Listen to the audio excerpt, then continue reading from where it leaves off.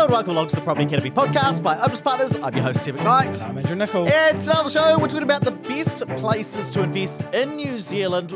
If you are thinking about buying a rental property, where do you start to look? That's what we're going to cover in today's show, all based on data and analysis. But Andrew, this comes from a question from a listener of the show. Yeah, so Gemma said, "Hi Ed, I'm long-term listener of the podcast, first-time caller." And she said, in Papa Tony's recent view, he's suggesting that maybe Christchurch is now at its expected long-term average. Geez, that was a mouthful. Where do you think the next places for potential growth are going to be moving forward? That's what we're going to cover today. And I think you've got to start by asking, what are some things that we're looking for if we are looking for properties? And what I'm going to do for all of you guys on YouTube, you're going to be able to see this. For you guys on the podcast, I'm going to describe it for you. If you're listening, you need to go to YouTube later and watch this because Ed spent the last 15 minutes berating me to focus and look at his genius that he's been working on over the weekend. It is actually a piece of art. So we've been working on this for probably about the last 6 months in terms of getting this right. And what I look at is every single town in New Zealand with more than 10,000 people, ballpark. So we consider every town, including places like Mosgiel and Hawera, where I grew up, and places like Oamaru and Cambridge and everywhere. So we can canvass the whole of the country and understand from a data perspective where's looking good and where's not so looking good. And as well as the usual factors that you'd expect, like where is each town sitting within its property cycle and the expected population growth and how large the population is. And as well as that, I also want to understand how affordable is that property market. I mean, is it going to cost me $1.35 million on average to buy a house in that area, like, for instance, Auckland, or is it going to be quite cheap? Now, why could that be important? Because as bank lending criteria gets tighter, you might want to start purchasing a relatively cheaper house. I also look at how affordable houses are compared to incomes. I'm looking at how high the incomes are. I'm looking at how high the rents are compared to the house price as well. So looking at gross yields. Now, I'm trying to look at all of these factors to build a picture of how that property market's going. And one thing that's quite difficult when you start analyzing all of these areas and looking at all of these data points is saying, well, how do I weigh it all up?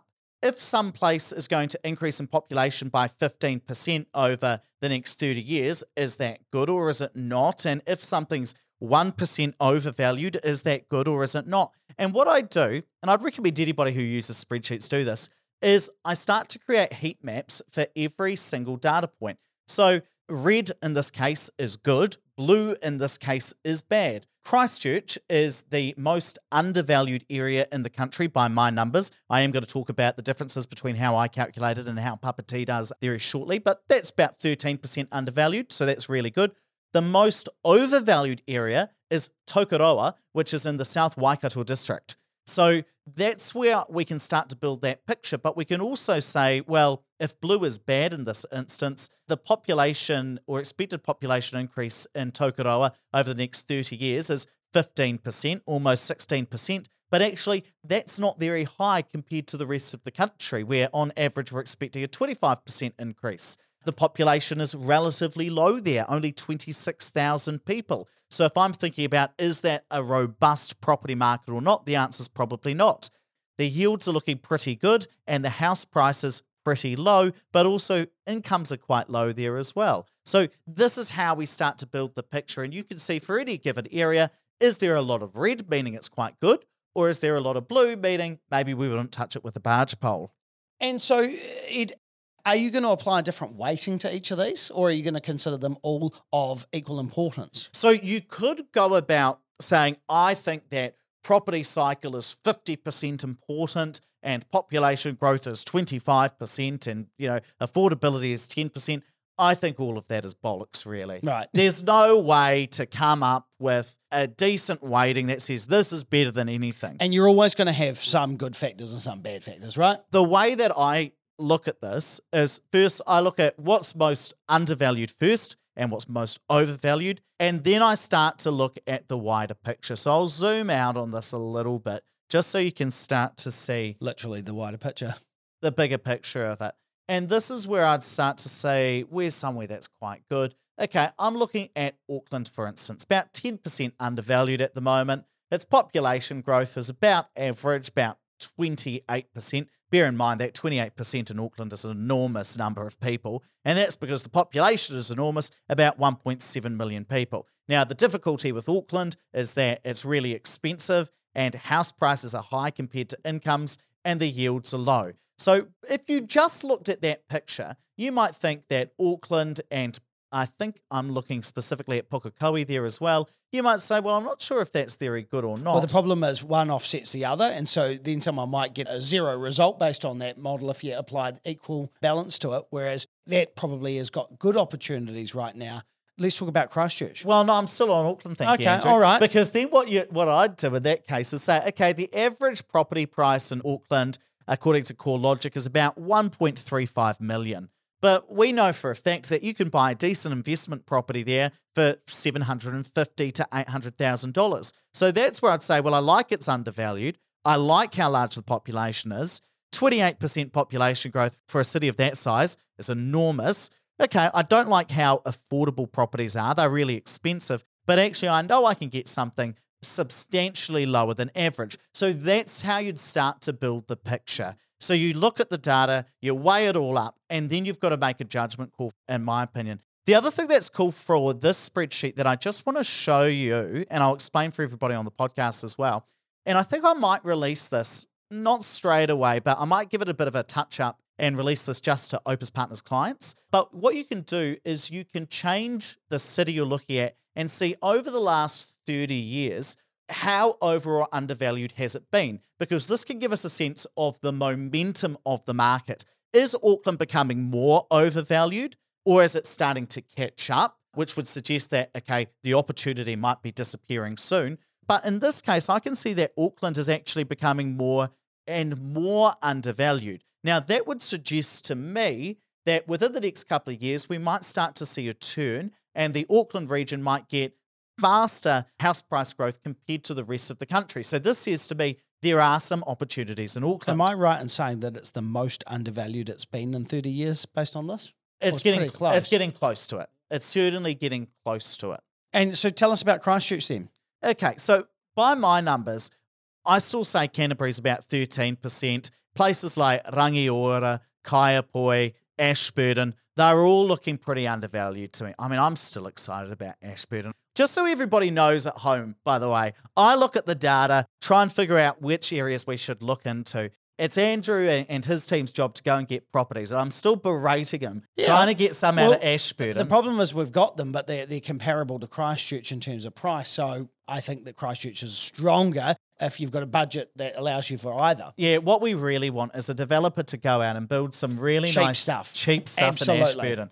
It would go off like a frog. If you're a developer listening to this and you want to do some cheap or affordable properties, I should say, properties in Ashburton, then give me a call. Yeah, those would do really, really well, I can imagine. You can see that Ashburton is still catching up. So while Ashburton was really undervalued, about 25% under, it's now sitting at about 12% because that great Christchurch catch-up or Canterbury catch-up that we started talking about probably about a year and a half, maybe 2.5 years ago. That's been on for the last 2.5 years, and you can see it within the data. And now, one thing I do want to address is why is Papati, Tony Alexander, saying that Christchurch is about at its long-term average, whereas we're still saying it's undervalued?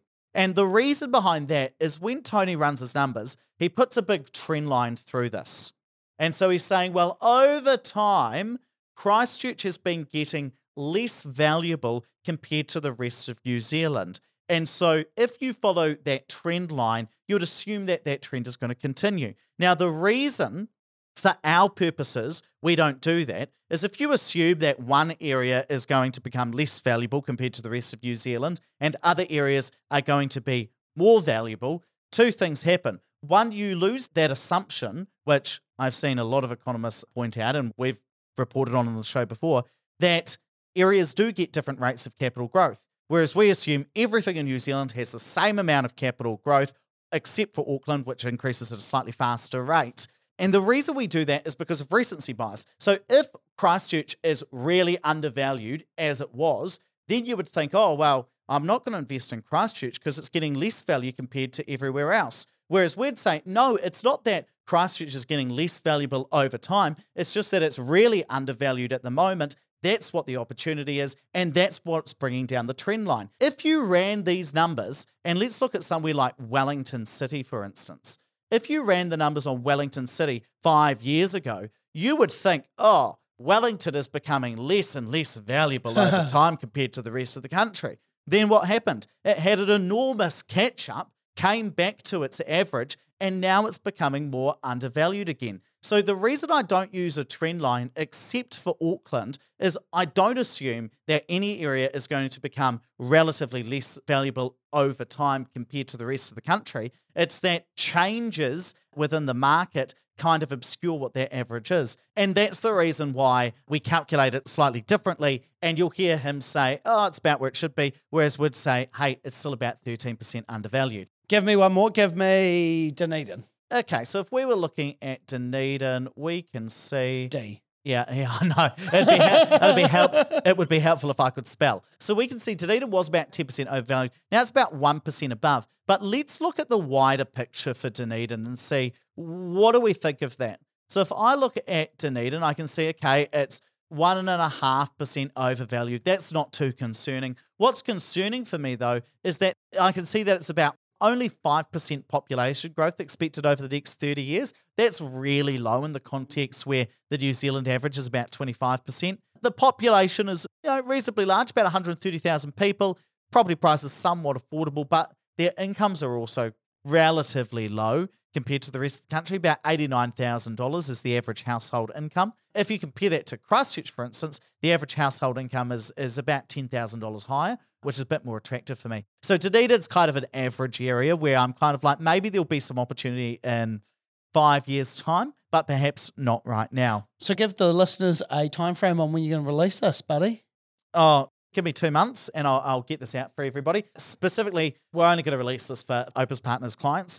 We've got to give them some benefit to working with us, apart from all the work we do. But thank you, Ed. Yeah. Yes, because this spreadsheet's going to make all the difference. Yeah. But look, in terms of answering Gemma's question, which is which of the areas we're hot on, which areas wouldn't we touch, I'm still very hot on Canterbury. The Christchurch catch-up is on, and maybe in 5 years' time, that will be finished. What you've got to remember with these overvalued, undervalued analyses that we do is it takes years to correct. If we're looking at Wellington, it took about 2016 to about 2021. So it took 5 years to go from its lowest point, where it was completely undervalued, to then just crossing that overvalued threshold. So it does take a long time. Christchurch is still there, but the opportunity isn't going to stick around forever. It's probably going to be the next couple of years. If you look at places like Rolleston, which we've been quite hot on, that's still about 7.5% undervalued, but that's certainly on the catch-up as well. The places that I'm most interested in are Auckland,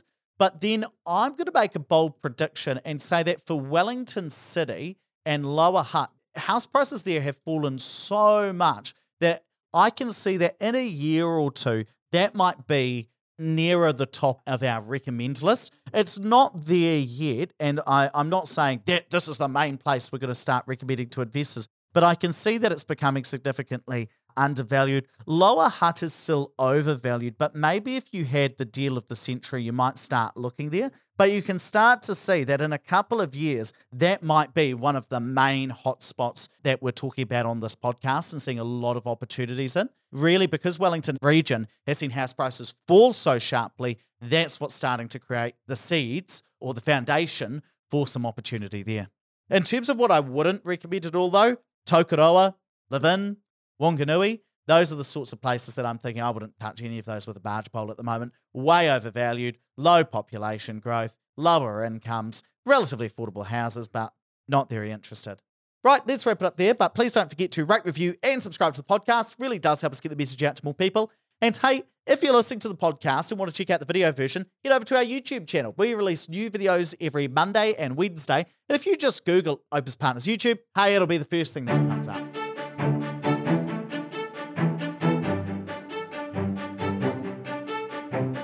Thanks for listening to the Property Academy podcast. I'm your host, Ed McKnight. And I'm Andrew Nicol. We're going to be back again tomorrow with even more daily strategies, tactics, and insights to help you get the most out of your New Zealand property market. Until next time.